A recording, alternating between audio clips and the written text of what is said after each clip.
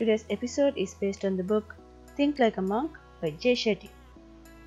Think Like a Monk is not about how to become a spiritual person.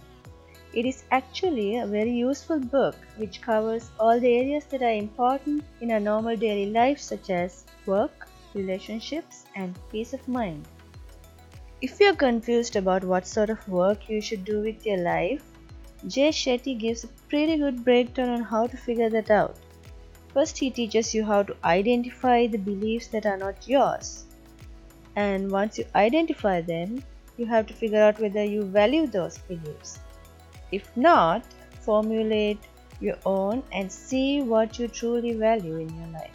He states that values make it easier for you to surround yourself with the right people, make tough career choices, use your time more wisely, and focus your attention where it matters. Without them, we are swept away by distractions. Based on the values that you choose, you can figure out the sort of people you can surround yourself with. For that, Jay Shetty gives an important question that you can ask yourself. When I spend time with this person or group, do I feel like I'm getting closer to or further away from who I want to be? Notice that Jay Shetty is stressing on the fact that it's not about where you want to go. Choose your people based on who you want to become.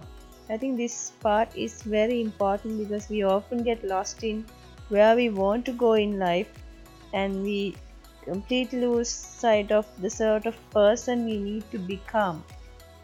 Jay Shetty describes in detail about how to control our mind, how to refine our thoughts, and how to focus on more positive thoughts. The most important quote that really got me thinking is this.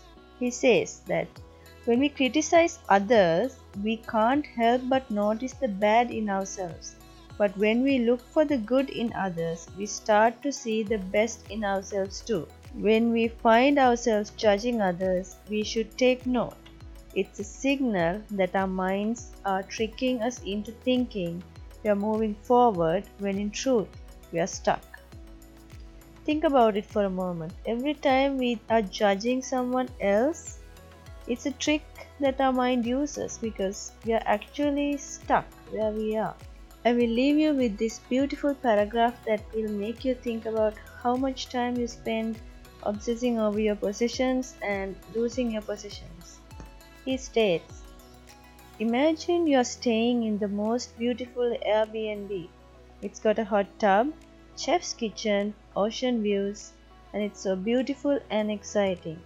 You don't spend every moment there dreading your departure in a week. When we acknowledge that all our blessings are like a fancy rental car or a beautiful Airbnb, we are free to enjoy them without living in constant fear of losing them. We are all lucky vacationers enjoying our stay in Hotel Earth. That's it for today.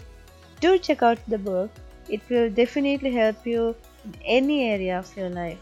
So please check it out, and there are many exercises recommended by Jay Shetty, even meditation exercises. So check it out. It's an amazing read and you will definitely enjoy it.